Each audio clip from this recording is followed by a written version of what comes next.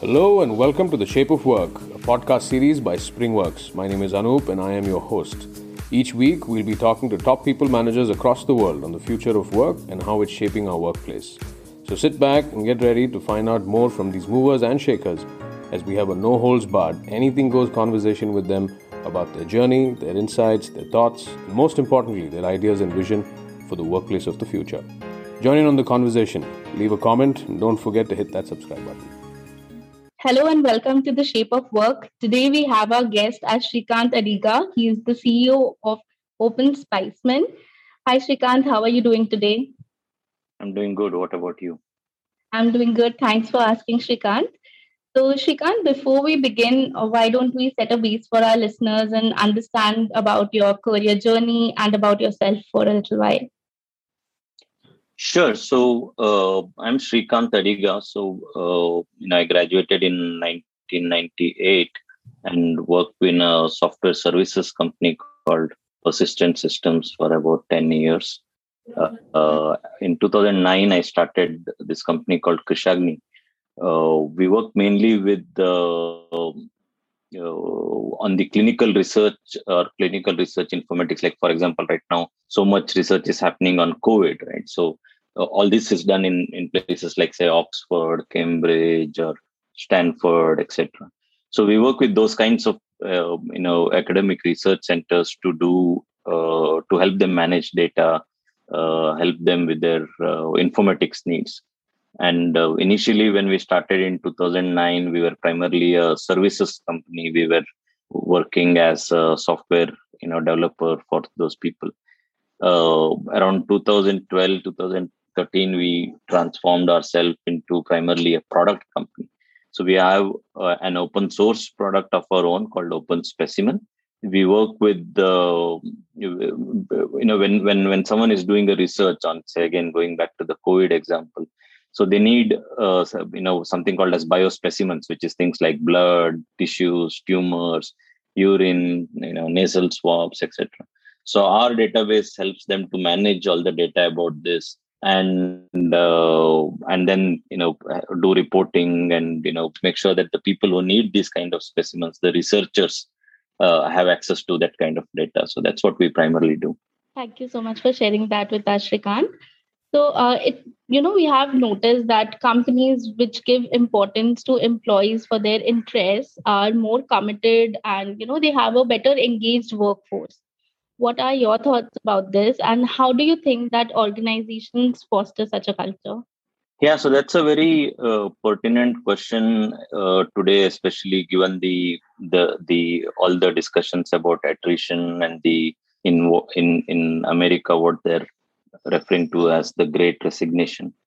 The and especially with the pandemic and the work from home, employee engagement is kind of very challenging compared to before, because people don't get to interact with each other on a daily basis. There is no the bonding between people, the friendship that used to develop when everyone was working in person, kind of keeps getting reducing, because now everything is transactional. So someone has a problem, they will talk to them, but not really talking in general, chatting, going out for tea, coffee, or dinner or whatever.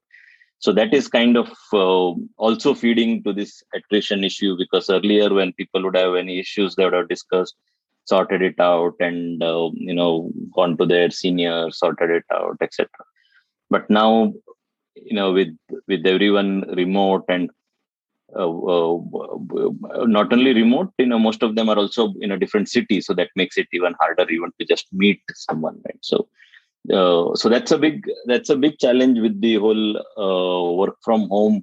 Obviously work from home has a lot of advantages, but this is one of the challenges, and kind of the reason why the industry is seeing so much attrition of late. So we as a company, obviously have the same challenges also. We are not immune from it. But it helps being a smaller company, and since we are a product company, we don't need a lot of people.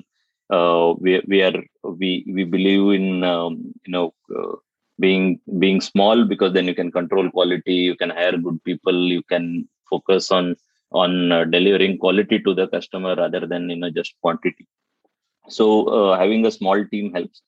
The we have been doing, initially during the when the COVID started, we used to do a lot of activities online with our employees, and in the last couple of months we started doing 1 day a week office. So we kind of hired a space in a co-working space where anyone who is interested, there's no force. Obviously the people who stay outside can't make it, but whoever is in Pune and interested to come to office and meet others, etc., or if there is a specific thing to discuss, they can show up. So we do every Monday we do a 1 day office kind of thing. We also do just this month we started to have a quarterly one day offsite, in which the whole company turns up, unless someone has a personal issue that they can't come. So we recently did near Pune. We went where we went on a Friday morning and came back on Saturday noon. Where again, it's more of just fun and no work as such. So it's just meeting people and doing some activities and things like that. The and the last thing is also maintain a one-on-one relationship with everyone, which again is possible when it's a smaller team. But whoever is the team lead or the manager should kind of rather than having a lot of team meetings and just general fun sessions, which has its own place, so that that should continue if it is happening. But the manager should have one-on-one chats and discussions with their reportees, just to figure out what is happening at home, if anyone is not well. Just generally keep that engagement with your direct reportees beyond work. What they're doing, whether they're going for, what did they do on the weekend, whether they're going for a vacation, etc., etc. So the whole pandemic and this whole hybrid versus work from home was, so that is why you see a lot of companies are now started forcing people to come back. So obviously it's a challenge, a mix and match of both, and increasing the one-on-one engagement is something that should help with the team, with mentoring people, as well as keeping the engagement. Definitely. I completely agree that, knowing your employees better day by day with one-on-one meetings can create a lot of difference. So, coming to our next question, Shrikant, hacking is an intriguing concept, and yes, there can be fears and doubts about the whole concept. Since you're already working with research and you have your open source product for them, how do you actually take care of the security in terms of the hacking? Yeah. So since we deal, the kind of data that we deal with is very critical for our customers. There are a lot of regulations, for example, GDPR in the Europe, and most of the customers that we work with are either US based, Australia based, or Europe, UK, etc., where there are very strict laws and very strict regulations around how data is handled. And while we don't do any analysis or any processing of the data, since in some cases we host the data or we have access to this kind of data, it becomes very pertinent topic for us in terms of how do we make sure that data is secure. Data, a lot of if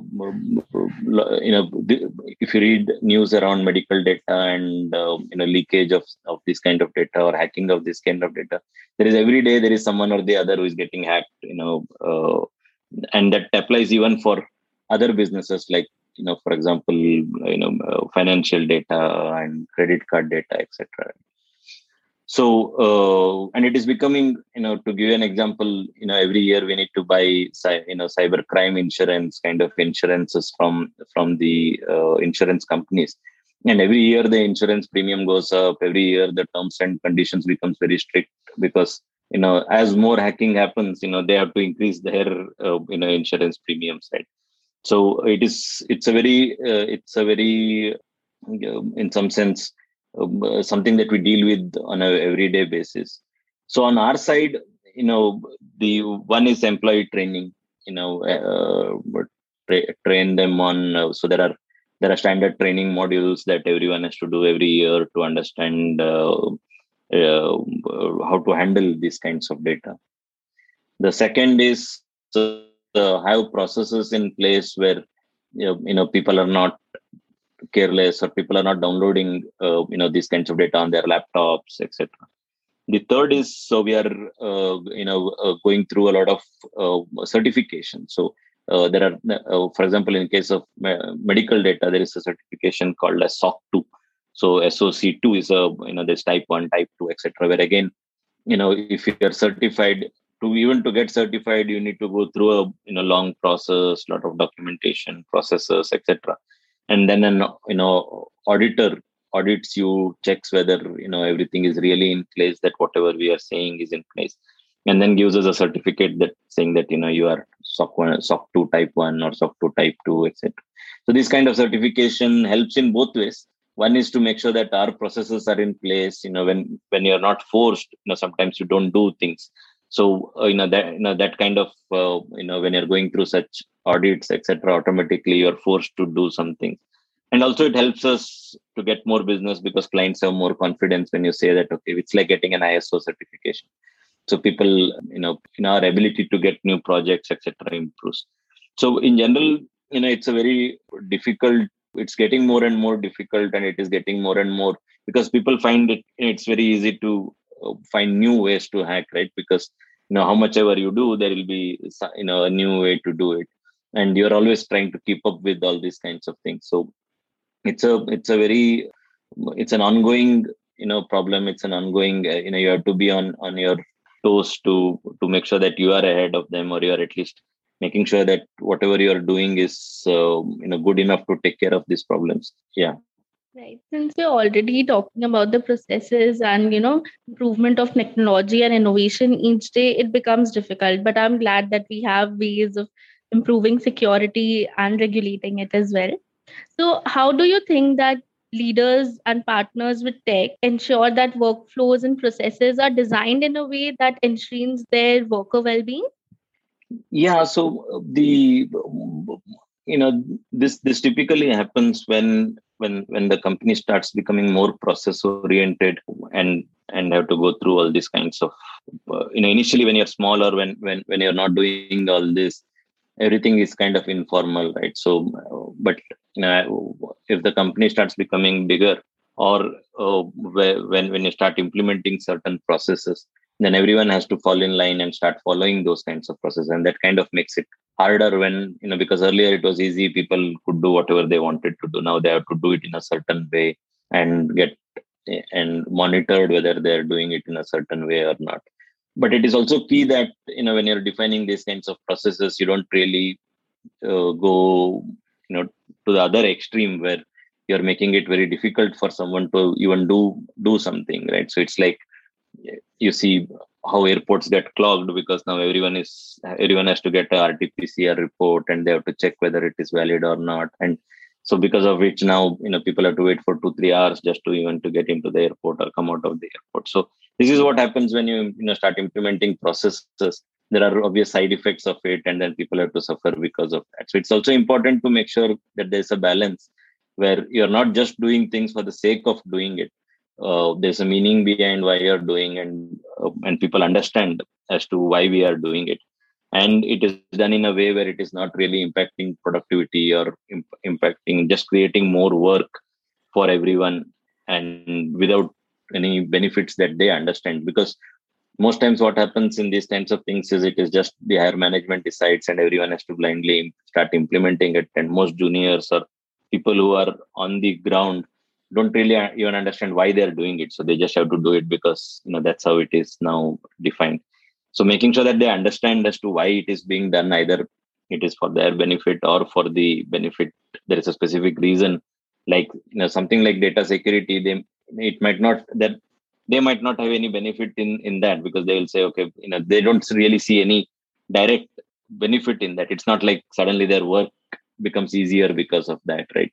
So when you implement new processes and things like that, it's important that they understand why it is being done, and not done in a very intrusive way, or done in a way where it is just creating something that used to take 1 hour now takes 4 hours, and still the amount of work is still the same right now. They just need to now work more to do that task.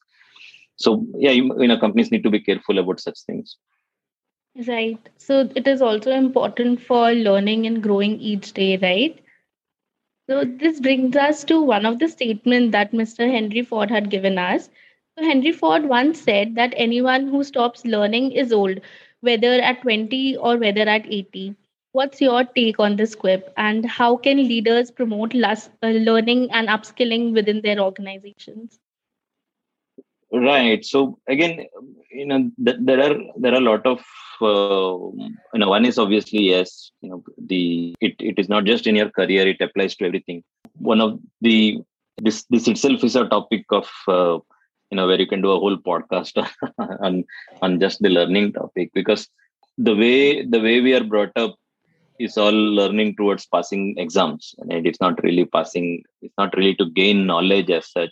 So the day you come out of college, that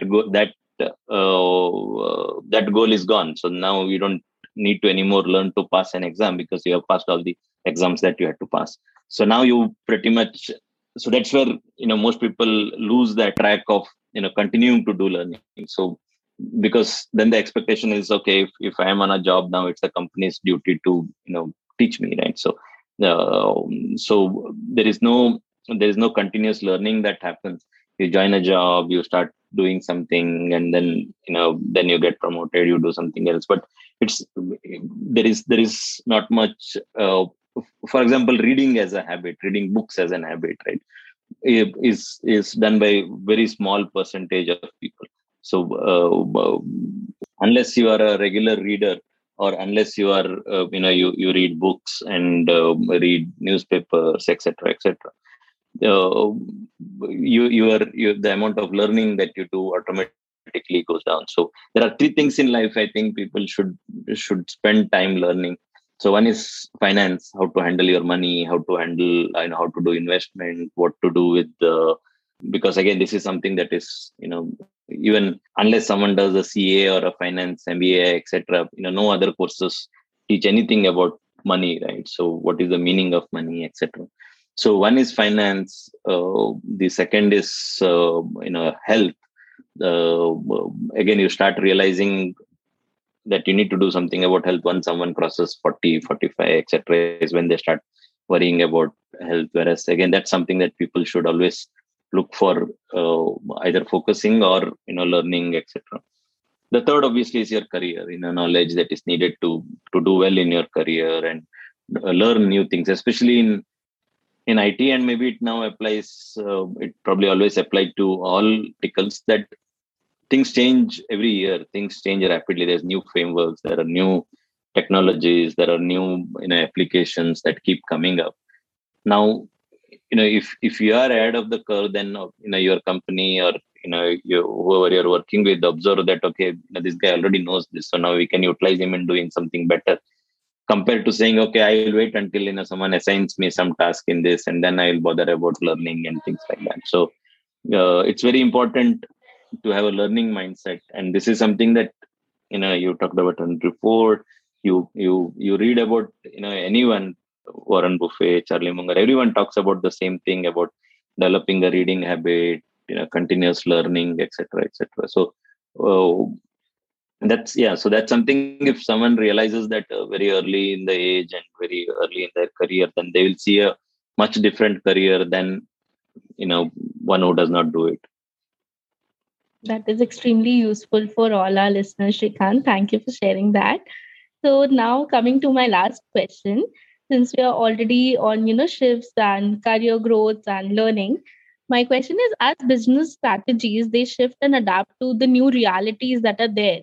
Conventional approaches might not be good enough to measure the performances, right? They are unlikely to be aligned to the new business needs.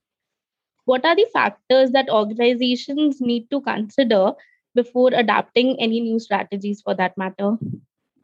No, so similar to the processes thing, you're always looking at, and there are two things that you look at, especially, I come from a product background, and when you're developing product, there are things that you do to slightly improve the product. So suppose a customer is complaining about something, so you make some improvements for them to go over, to overcome that problem. So that those are, small improvements, delta improvements that you keep doing. For example, when you see your operating system upgrades or your iPhone upgrades to newer versions, you see something small has changed, something new has come, etc.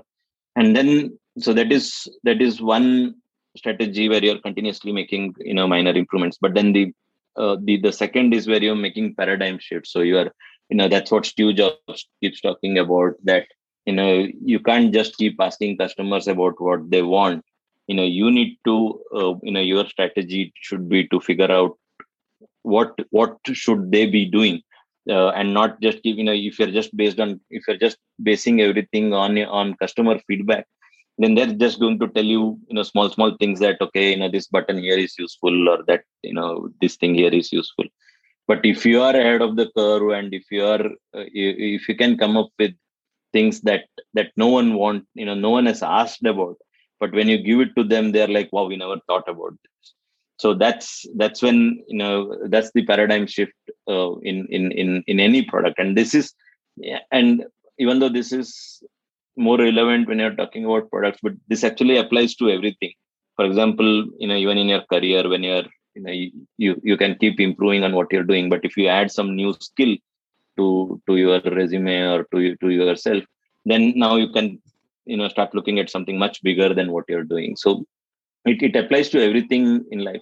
So your strategy should be based on these kinds of things, where, is it what is your goal? Are you looking at making minor improvements, or is there anything big that you can do to suddenly shift your product from being, just addressing a much smaller market, to now being able to address much bigger markets, etc. So and it's and at the same time, it's very difficult, because on a day-to-day basis, you are always dealing with day-to-day problems, right? So you're that's your first priority. When you got 100 customers bombarding you with that, and this, now you can't suddenly say, okay, we are thinking about something big, so all this is going to wait now.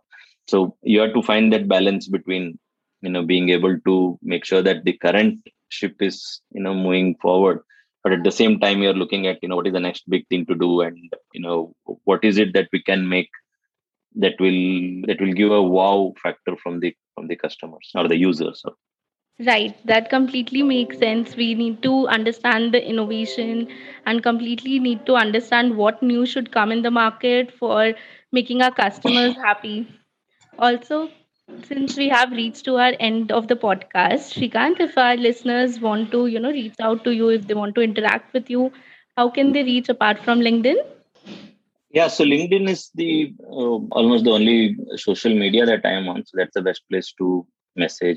Or they can just search for Open Specimen, and my email ID is sri@openspecimen.org. So they can even email me on that. But in general, LinkedIn works best if someone wants to contact me. All right. Thank you so much for taking our time for us and our listeners, Shrikant. We hope we record more such podcasts with you. Sounds good. Thank you.